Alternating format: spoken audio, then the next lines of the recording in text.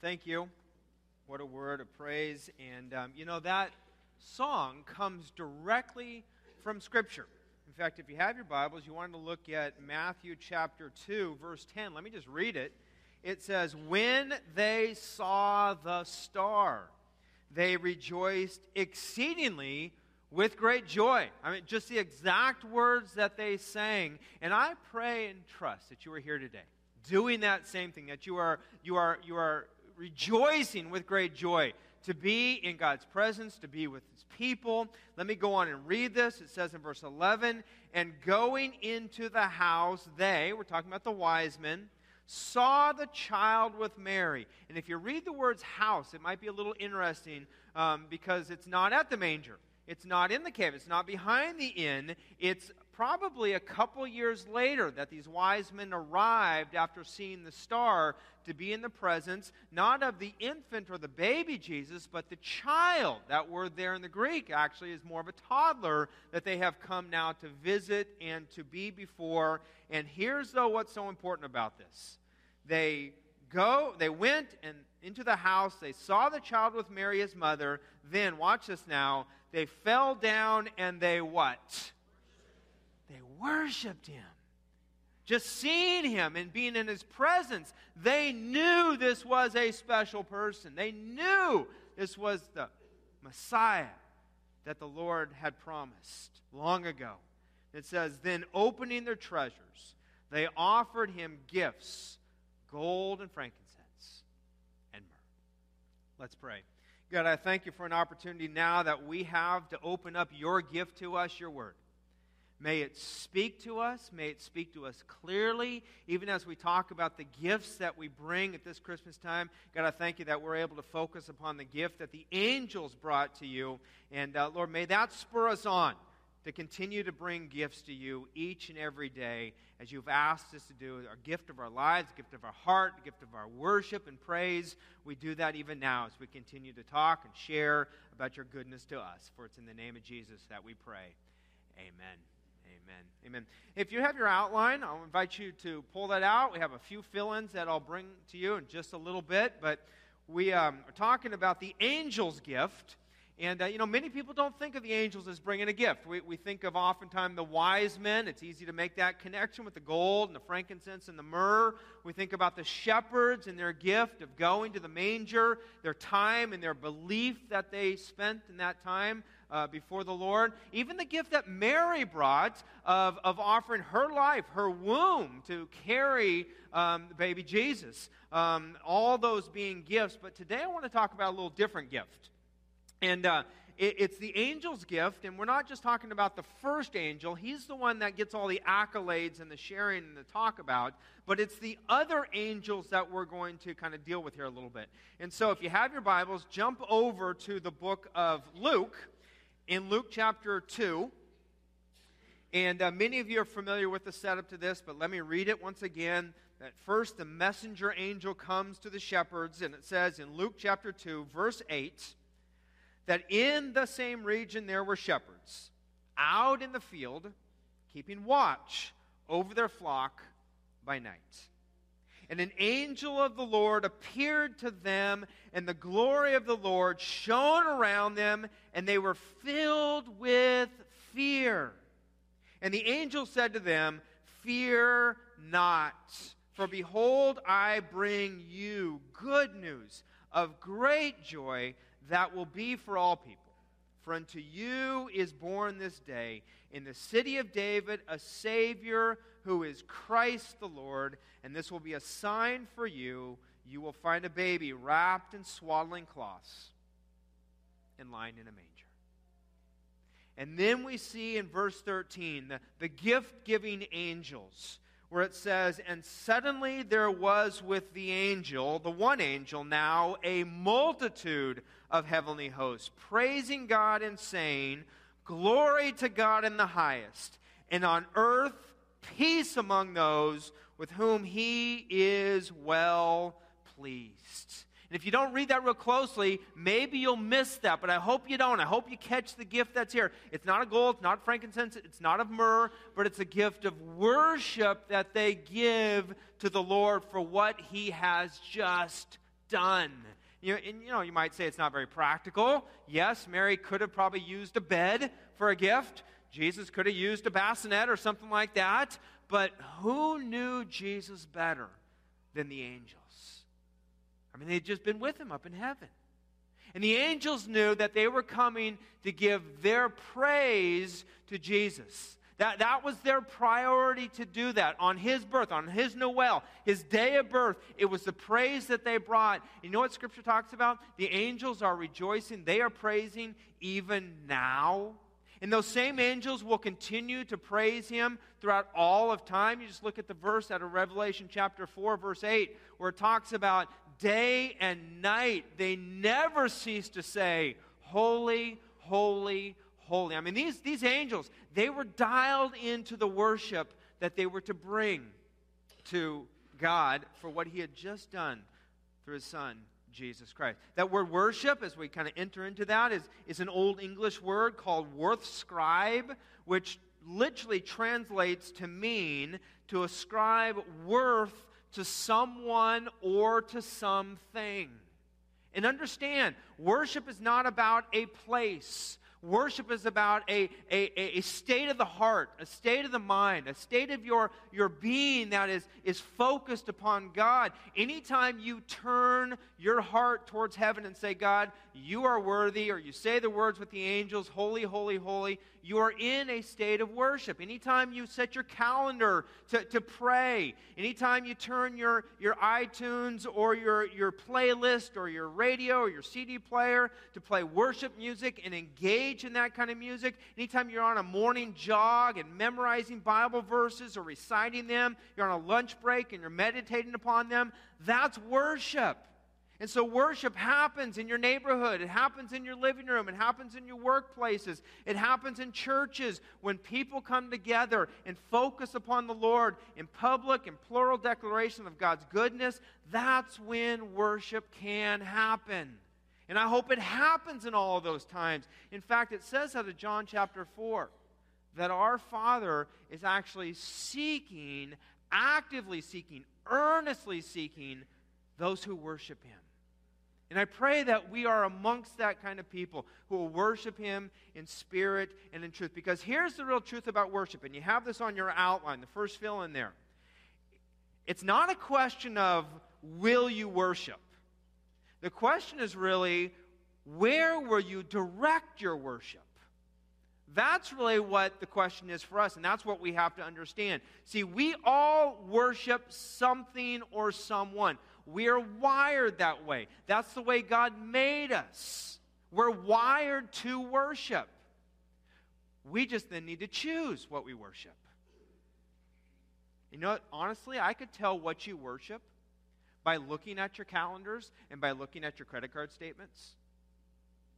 You could tell the same thing about me. What gets my attention? What do I give my time to? What do I give my finances to? All those things indicate and show what we truly give worth to. You know, when we talk about worship, we think, well, you know, we worship God. But really, the word means to give or ascribe worth to. So what do you give your worth to? You know, it's very revealing to me. Many of us have smartphones and iPhones and things like that. That on my iPhone, there's kind of an app or there's a setting that I can go through and see how much time I've spent with my iPhone that week. And how much time, yeah, it's a little scary to do that. You try it sometime. It's a little scary then to see what you've spent time looking at. Many times I'll surf the web on there. I'll be playing some games on there and some downtime. I'll read my Bible or devotions. I have a Bible on there. It's 50 different versions of it on there. I have my devotions on there as well. Many times I'll read my scriptures here as well, but I'll do it on my phone. And it was almost embarrassing to me to see how much time it told me I was doing all these other things, playing the games and surfing the net, as compared to reading my Bible on my phone. It looked like I was worshiping at the almighty foot of the iPhone, to be honest with you. I didn't like it. I said, that can't be. And again, even though I read this or do some devotional reading in other places, I want to spend just as much time using that in the right way, giving worship to God, because truly, here's the fact of it. Where you spend your time and your attention, ask yourself this question.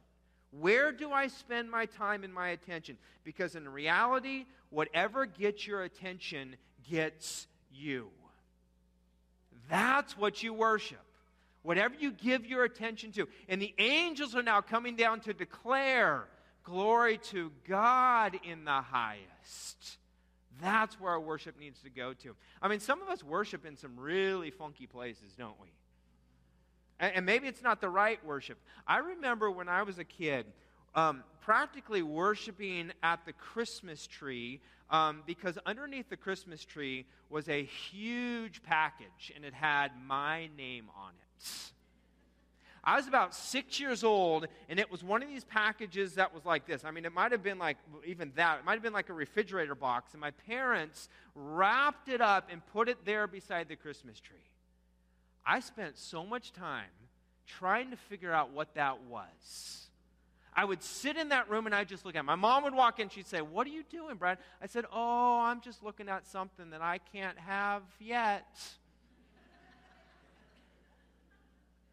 And I'd sit in front of it and I'd wonder. And then it got the best of me because I went up and I touched it. And then I began to kind of shake it. You know, again, big box, I'd be shaking. I come back in a little later, and I do the same sort of thing, and I don't know how this happened, but eventually I ended up on the floor, like right in front of it, and then I slid my arm underneath it like this, and then somehow the wrapping paper underneath it kind of came off, and there was a little hole underneath that box where the flaps kind of met, and somehow my 6-year-old hand found its way inside that box. Do we have any snoopers in the crowd? Any other snoopers? Okay, I'm being honest here, all right? Right? I can still remember what it felt like. It was one of those soft, furry, huge beanbag chairs that I was going to get. I mean that package got my attention. It also got me in trouble for when Mom found out what I had done in front of that package. But it got my attention. And I spent time in there wondering, and before it, think about it. What gets your attention? Because what gets your attention gets you. It does. It grabs you. It holds you. It captures your imagination and your attention. And oftentimes we can turn that to a bit of worship. Many people today are worshiping the God of consumerism. This last week, as people go shopping, they're worshiping in the malls. If they have this hectic style about them that may just say, "I have to get this, I have to get this," that's a form of worship. It's got your attention. You turn on the TV today. You can see some football games. You'll see hundreds of thousands of people who can be worshiping at a football game. They're not worshiping God. They're worshiping Now, let me be fair about this, because those things can be good. In their proper place, in their proper context, they can be good. But when they take a priority over God, now we're putting something in the place that only God deserves, and we're worshiping it. We ask ourselves that question. What's gotten our attention? What gets us? And you know as well as I do, anything that's in that place of God will always disappoint us. It will always let us down. Because we look to those things to entertain us, or to deliver us, or to carry us, or to fulfill us. God made each of us with a God-shaped type of void in our lives. And only He can fill that up. And yet we try and put many things in that place. It could be someone, it could be something, it could be some things we're working towards. And these can be good things, but when they get out of priority and we try and put them in that God place, then they'll go wrong.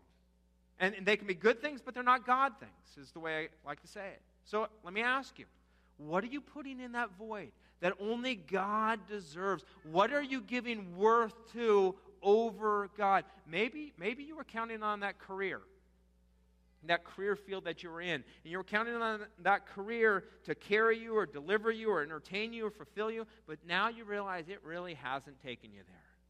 Maybe it's a relationship that you're in right now or desire to be in, but it hasn't fulfilled you. Maybe it's retirement. Maybe you thought that when that day arrives, then I'll have it all. but you don't. You feel unfulfilled. Maybe it's your education that you've been working towards. Maybe it's your body that you've been worshiping that and saying, my body's going to take me places. It's going to do things for me. Yes, we do need to take care of it. But again, not over the place of God, because it will disappoint. It will let us down. In fact, the next fill-in I wrote there was that anytime we trust an object or activity to give us life and meaning, we worship it. Let me say it again. Anytime we trust an object or an activity to give us life and meaning, we worship that. And when we make good things the ultimate things, we set ourselves up for disappointment. And a lot of these things, as I said before, they're good. In the right context, they can be good. They can be wonderful gifts from the Lord, but they cannot substitute for what the God place is, and that place in our lives that only God will fill. And so in this final week heading up into the Christmas season, let me just give you a few thoughts as we join with the angels in what they did in worshiping, and pray that you will take this time, this final week before Christmas time, to do these types of things and to give God his proper gift like the angels did. The first thing I wrote down was this, is to worship verbally. Worship Jesus verbally. Look at what the verse says in Hebrews chapter 13, verse 15. It said, through him, then, let us continually offer up a sacrifice of praise to God. That is the fruit of lips that acknowledge his name. So we speak it. We verbally say it. We just don't think it in our hearts and our minds, but we verbally say it outwardly. A few decades ago, there was a popular country song entitled Always on My Mind. Do any of you remember that song, Always on My Mind? Okay, if it was a country song, it probably ended up in twang, twang, twang, twang after that chorus, right? And the words would go, you're always on my mind. In fact, the singer tells his sweetheart in the middle of it that even though he seldom expressed his feelings through words or actions, she was always on his mind. Twang, twang, twang, twang, whatever, however that goes, all right? Now, here's what I would say about that song. That songwriter did not consult a woman when he wrote that song, did he? Because no sweetheart would let their man off the hook to say, oh, you know what? You just thought about me and I'm okay with that. Right? There's no way that's going to happen. There's no way that you would say, you never told me, you never gave me flowers, you never gave me kind words, you never gave me compliments, but I am always on your mind. I'm okay with that. Doesn't happen, does it? I don't think the same thing should be given to God either.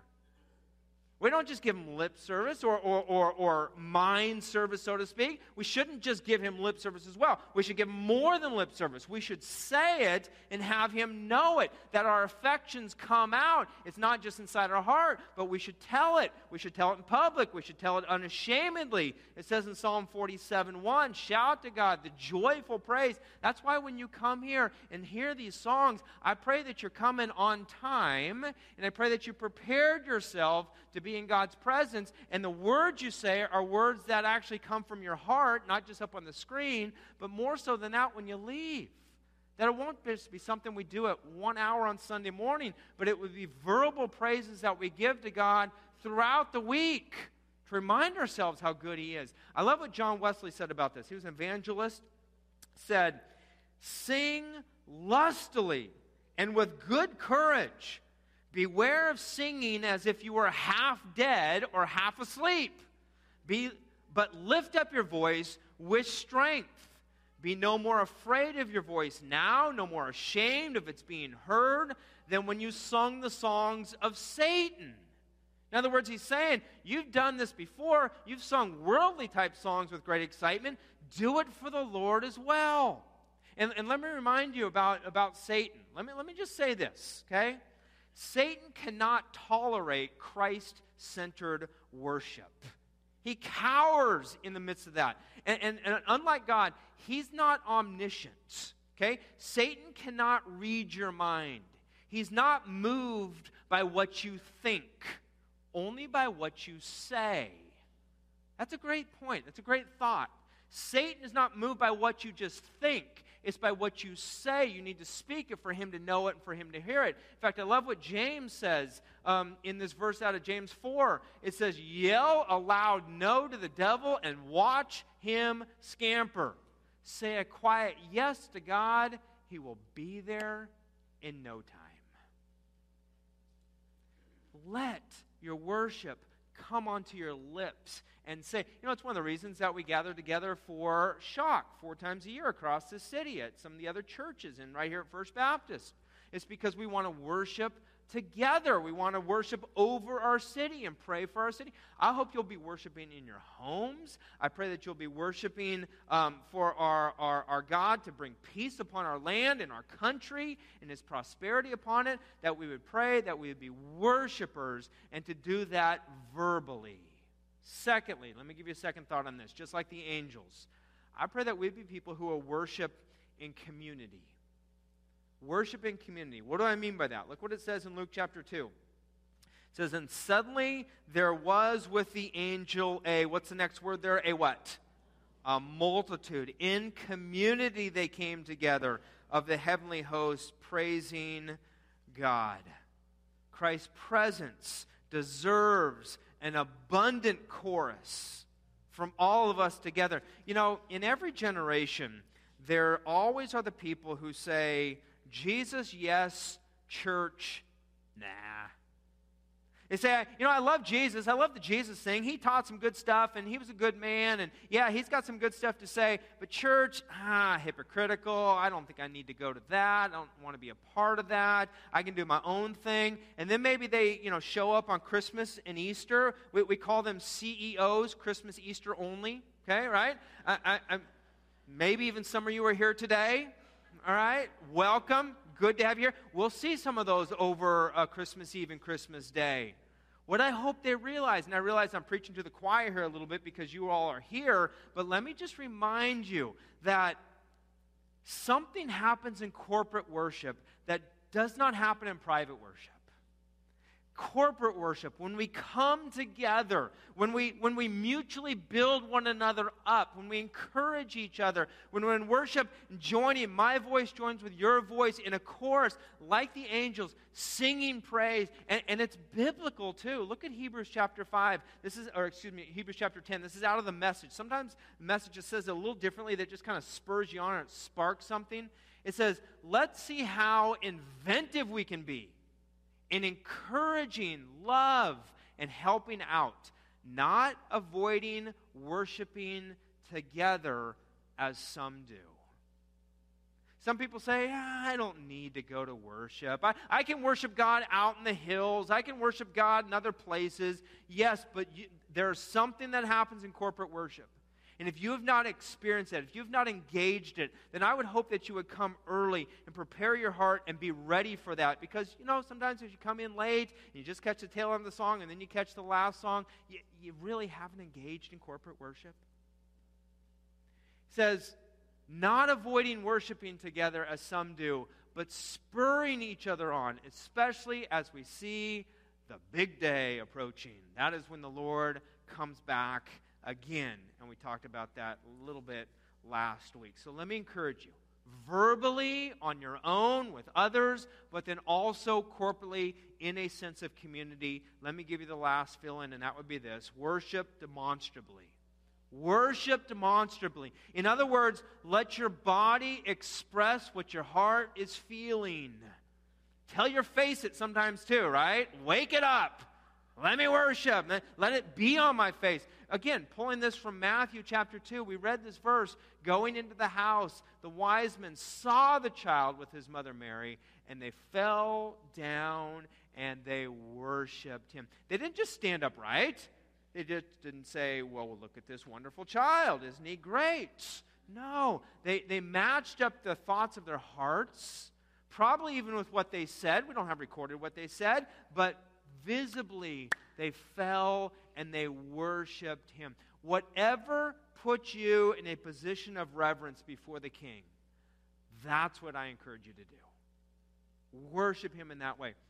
Every Sunday morning, I will never walk up here to preach if I have not been on my knees in prayer before I do so. And not just praying, but on my knees praying. That's how important I feel it is to walk into this place, to read God's Word and explain and share God's Word. I have to do that before I walk in because I just feel like God deserves that state of mind. And it reminds me that I'm His humble servant just sharing these words with all of you. God, speak through me. God, use me. I have to be on my knees to do that before I walk into this place. You know, it's interesting in this Christmas time, the different traditions that we come by. And I found one out with the holly and the ives. Many of us see the wreaths, the Christmas wreaths at this time of year. You know how those came about? Christmas wreaths came about from when early missionaries to Britain found Druids who used to worship mistletoe and the holly and the ives that they thought were sacred religious symbols or ceremonies. And the Druid kings would wear these crowns of holly and ives as some of their most sacred possessions, and they thought that it gave them mystical powers.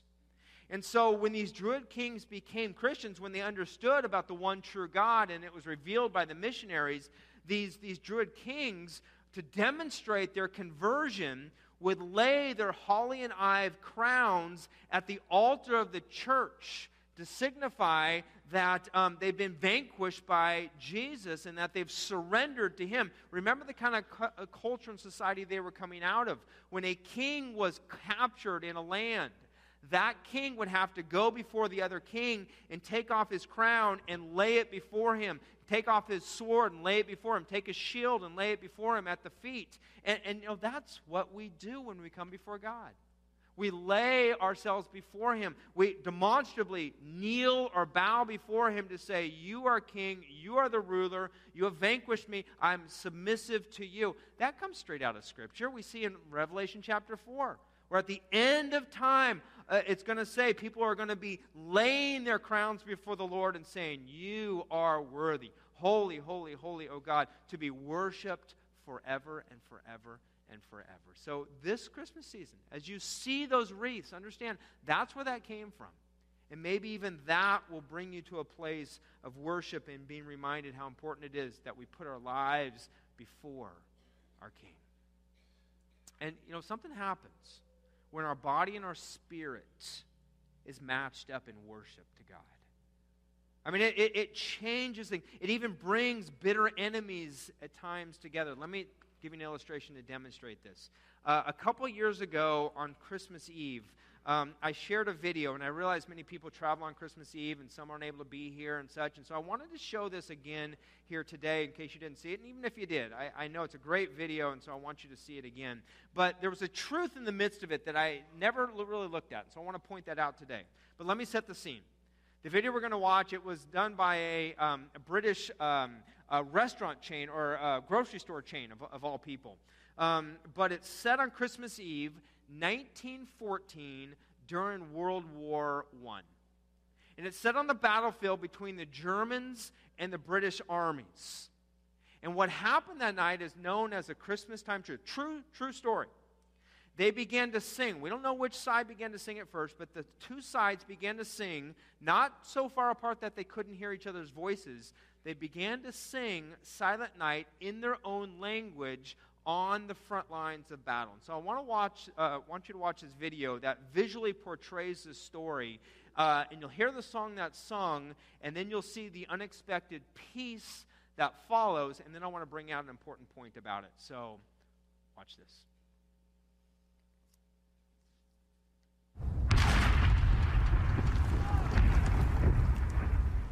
Jenkins, Oakley, Knight.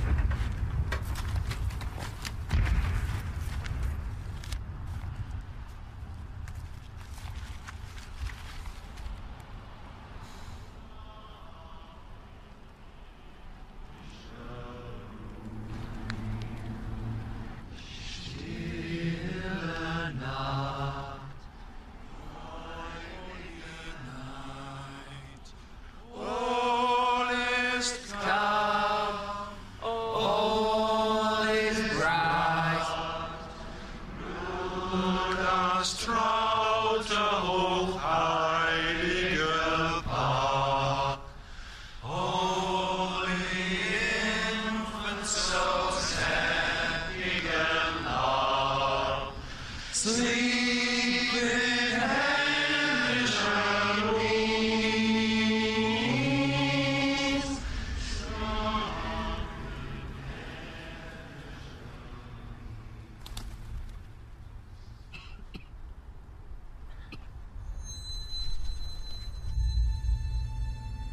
Ein Blitzer kommt! Ein Blitzer kommt! Jim? Jim, no, don't do it! Halt! Er ist nicht bewaffnet!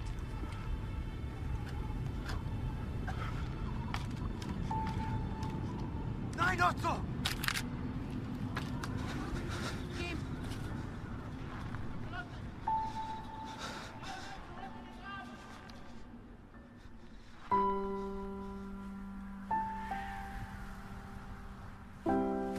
My name is Jim.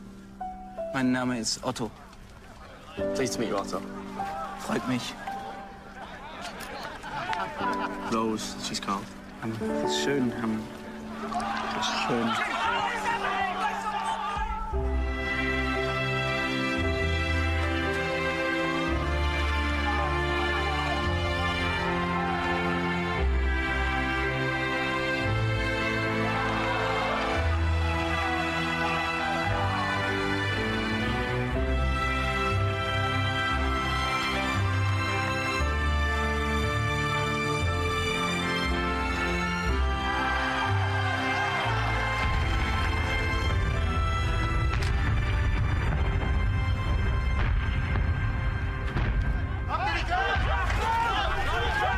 Danke. Happy Christmas. Frohe Weihnachten.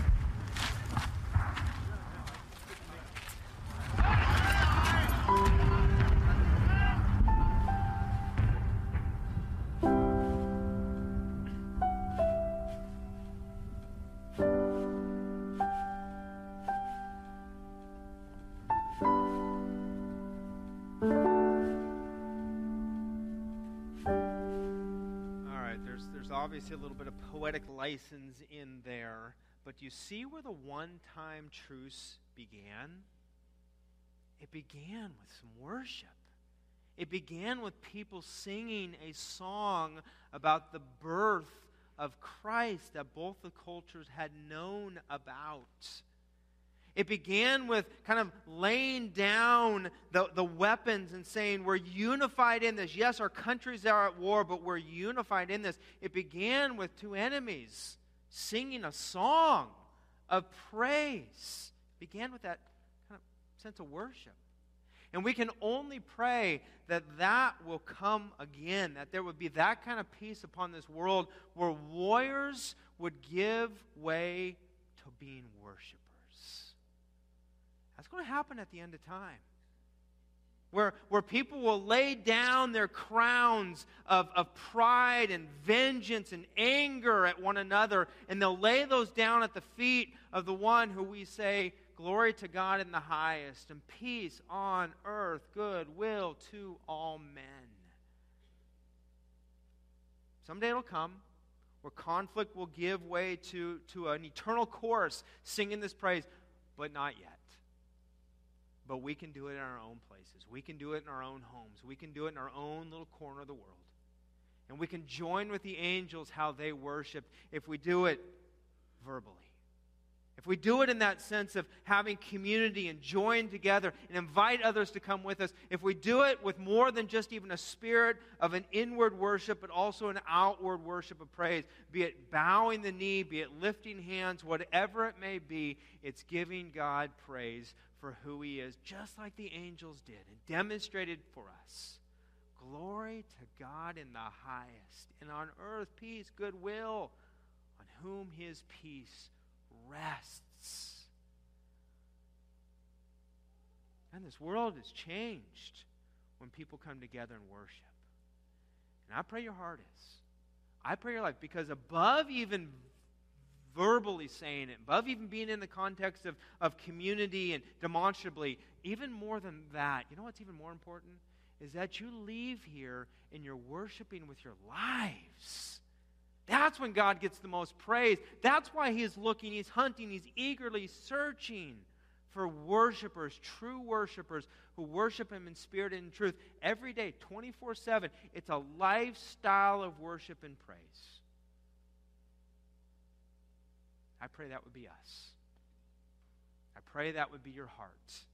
If it has not been, that as we build up to Christmas season, that you would find yourself continuing to worship Him over and over and over again. Glory to God in the highest.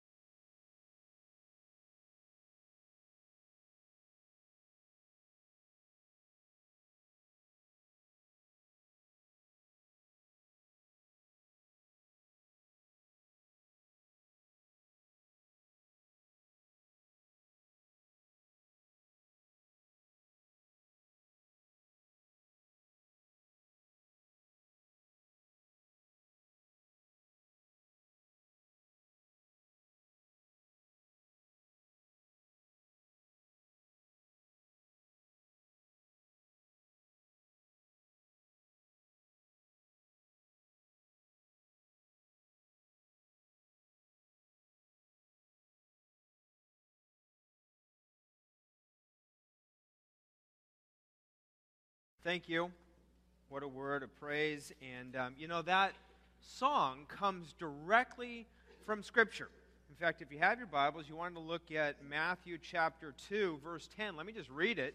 It says, "When they saw the star, they rejoiced exceedingly with great joy." I mean, just the exact words that they sang. And I pray and trust that you are here today doing that same thing, that you are rejoicing with great joy to be in God's presence, to be with His people. Let me go on and read this. It says in verse 11, "And going into the house, we're talking about the wise men, saw the child with Mary." And if you read the words house, it might be a little interesting because it's not at the manger. It's not in the cave. It's not behind the inn. It's probably a couple years later that these wise men arrived after seeing the star to be in the presence, not of the infant or the baby Jesus, but the child. That word there in the Greek actually is more of a toddler that they have come now to visit and to be before. And here's, though, what's so important about this.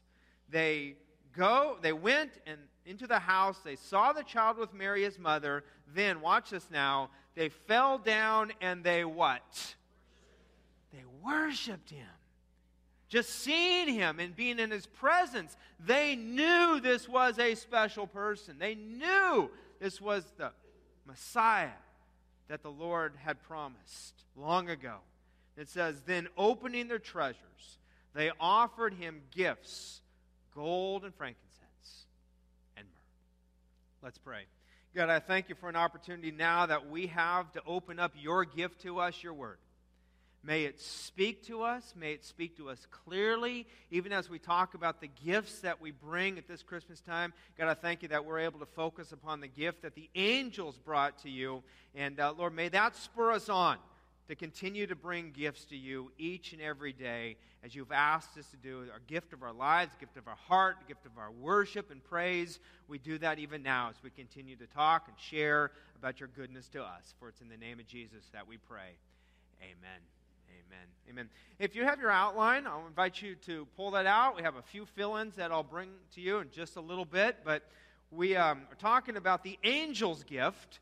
And, many people don't think of the angels as bringing a gift. We think of oftentimes the wise men. It's easy to make that connection with the gold and the frankincense and the myrrh. We think about the shepherds and their gift of going to the manger, their time and their belief that they spent in that time before the Lord. Even the gift that Mary brought of offering her life, her womb, to carry the baby Jesus. All those being gifts. But today I want to talk about a little different gift.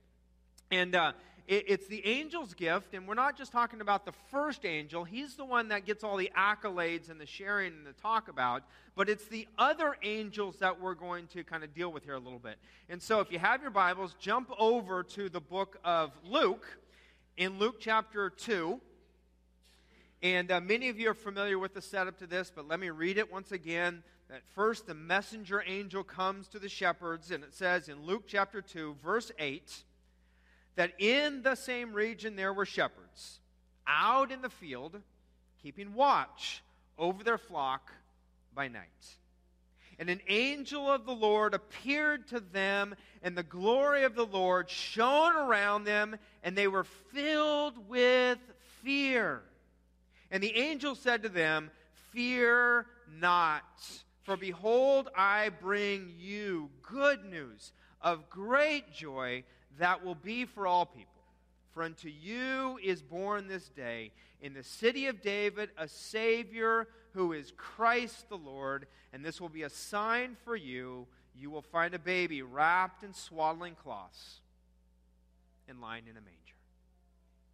And then we see in verse 13 the gift-giving angels, where it says, "And suddenly there was with the angel, the one angel now, a multitude of heavenly hosts, praising God and saying, Glory to God in the highest, and on earth peace among those with whom He is well pleased." And if you don't read that real closely, maybe you'll miss that, but I hope you don't. I hope you catch the gift that's here. It's not of gold, it's not frankincense, it's not of myrrh, but it's a gift of worship that they give to the Lord for what He has just done. You might say it's not very practical. Yes, Mary could have probably used a bed for a gift. Jesus could have used a bassinet or something like that. But who knew Jesus better than the angels? I mean, they'd just been with him up in heaven.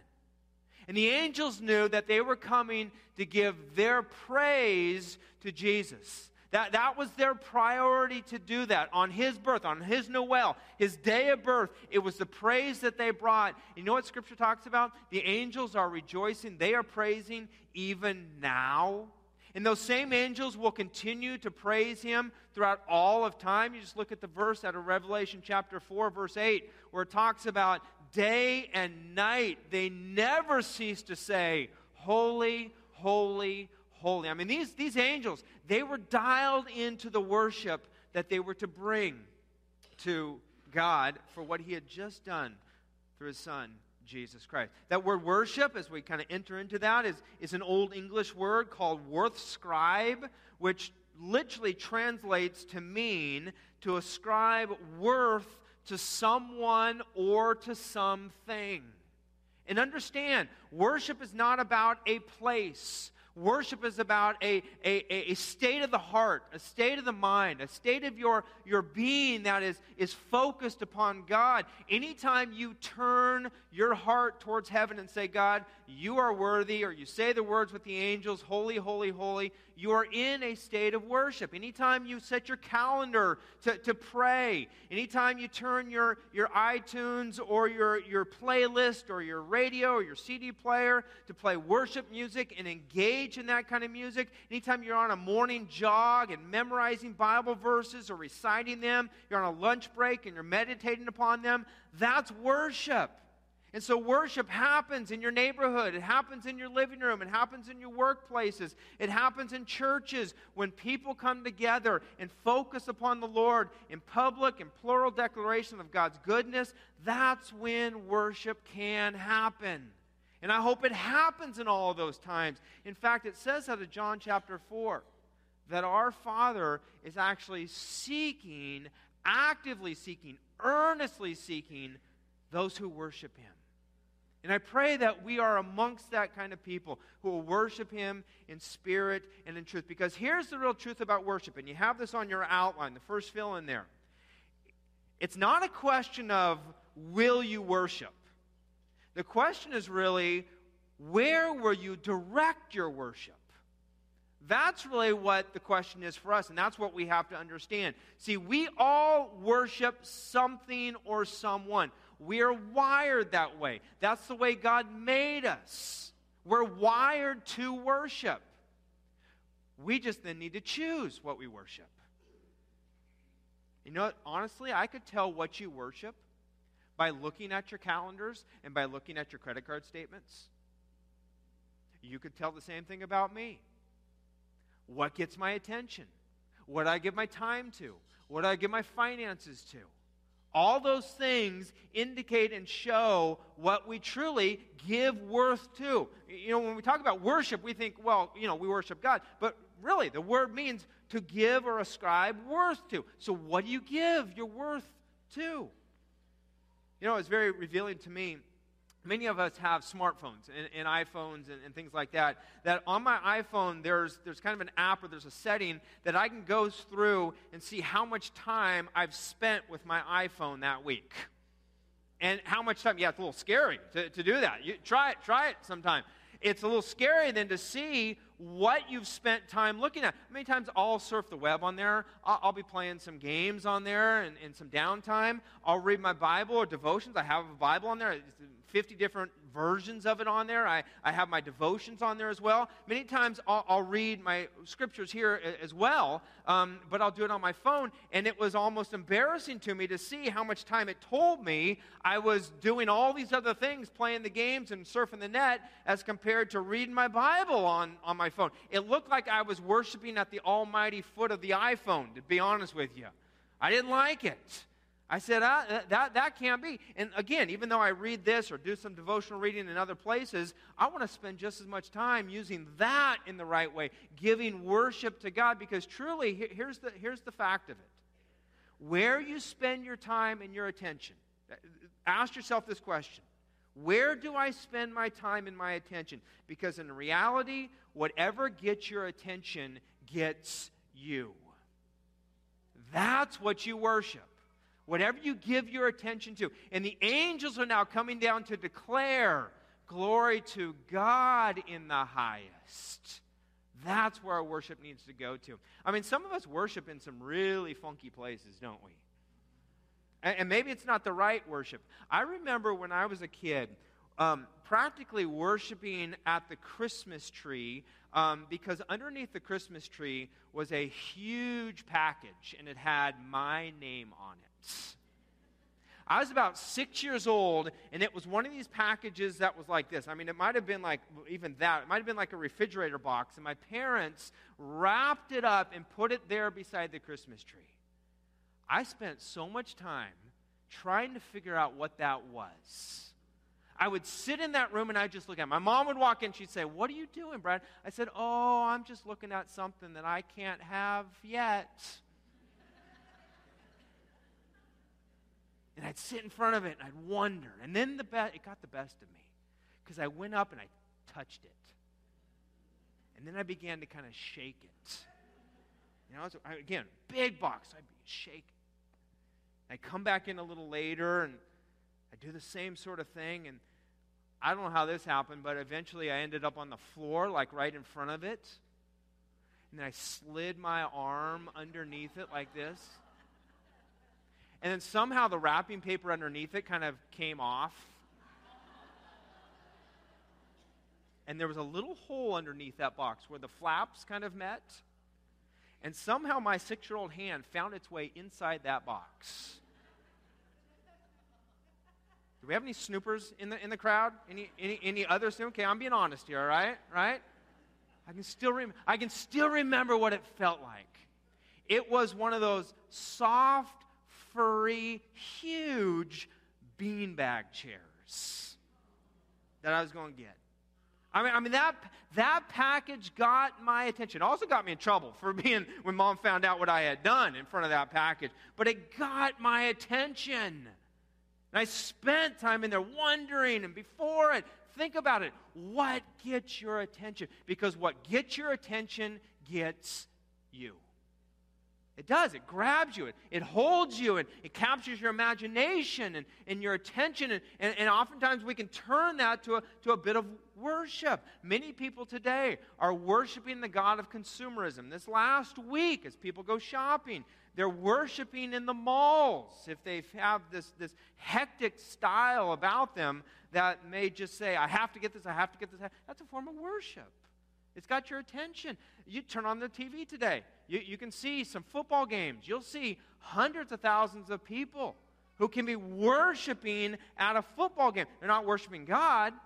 They're worshiping this. Now, let me be fair about this, because those things can be good. In their proper place, in their proper context, they can be good. But when they take a priority over God, now we're putting something in the place that only God deserves, and we're worshiping it.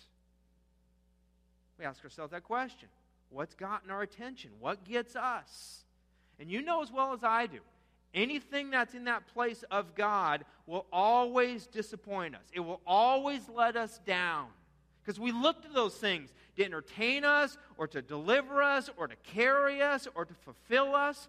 God made each of us with a God-shaped type of void in our lives. And only He can fill that up. And yet we try and put many things in that place. It could be someone, it could be something, it could be some things we're working towards. And these can be good things, but when they get out of priority and we try and put them in that God place, then they'll go wrong. And they can be good things, but they're not God things, is the way I like to say it. So let me ask you, what are you putting in that void that only God deserves? What are you giving worth to over God? Maybe you were counting on that career field that you were in, and you were counting on that career to carry you or deliver you or entertain you or fulfill you, but now you realize it really hasn't taken you there. Maybe it's a relationship that you're in right now or desire to be in, but it hasn't fulfilled you. Maybe it's retirement. Maybe you thought that when that day arrives, then I'll have it all. but you don't. You feel unfulfilled. Maybe it's your education that you've been working towards. Maybe it's your body that you've been worshiping that and saying, my body's going to take me places. It's going to do things for me. Yes, we do need to take care of it. But again, not over the place of God, because it will disappoint. It will let us down.